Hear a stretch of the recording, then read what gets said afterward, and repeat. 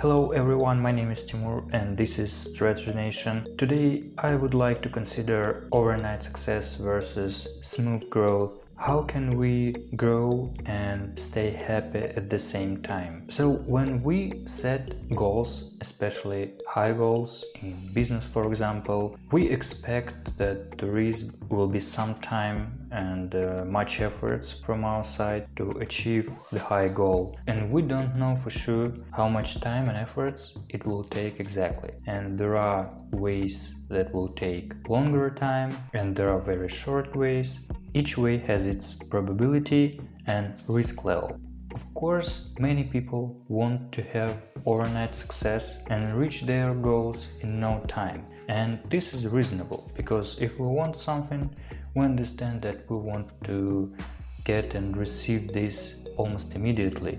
This is our human being, in most cases this is true. But even a simple thing usually requires time and efforts, and we should take into account that high goals will require much effort from ourselves. And there are a couple of strategies that we have to understand. They are overnight success, when we find some kind of growth hacks and short ways to reach goals very quick and with minimum resources at minimal cost. And there is a smooth growth, like the system approach, when we go step by step and we understand that this is the long way, but this way will most probably lead us to success and we will reach the goal. Each approach has its pros and cons. The key thing and the key point here is that it's very individual which way we should choose, because we're all different and there is no right answer that this way is the right one. How to understand what way is yours?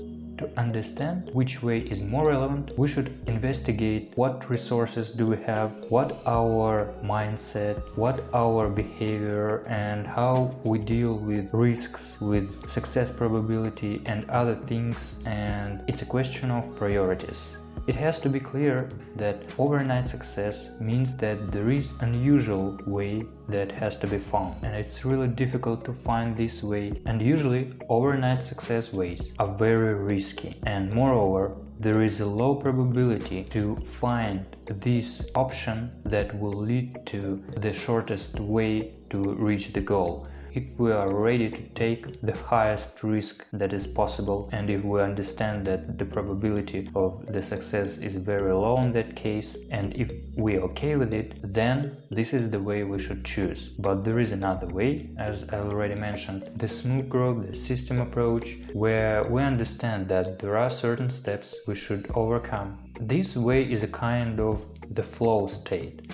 There is a term in psychology, the flow state, which means that you are hyper-focused on the things you are doing. It means that every upcoming task is relevant for your configuration of resources you have. It means that task is not very easy and is not really hard for you at that moment. And this is great, because you can make the ladder of these tasks and go step by step to your goal. After you complete this task, you are ready for the next one, which is more difficult, but you already leveled up. You have more skills and more knowledge to take another challenge and to solve this task. And there are obvious advantages for this approach. There is a clear way of how to reach your goal, and of course you need patience, because you understand that it will take time, it will require much effort, you will need to have a discipline to go step by step, but it's clear that there is a high probability to reach the goal you set.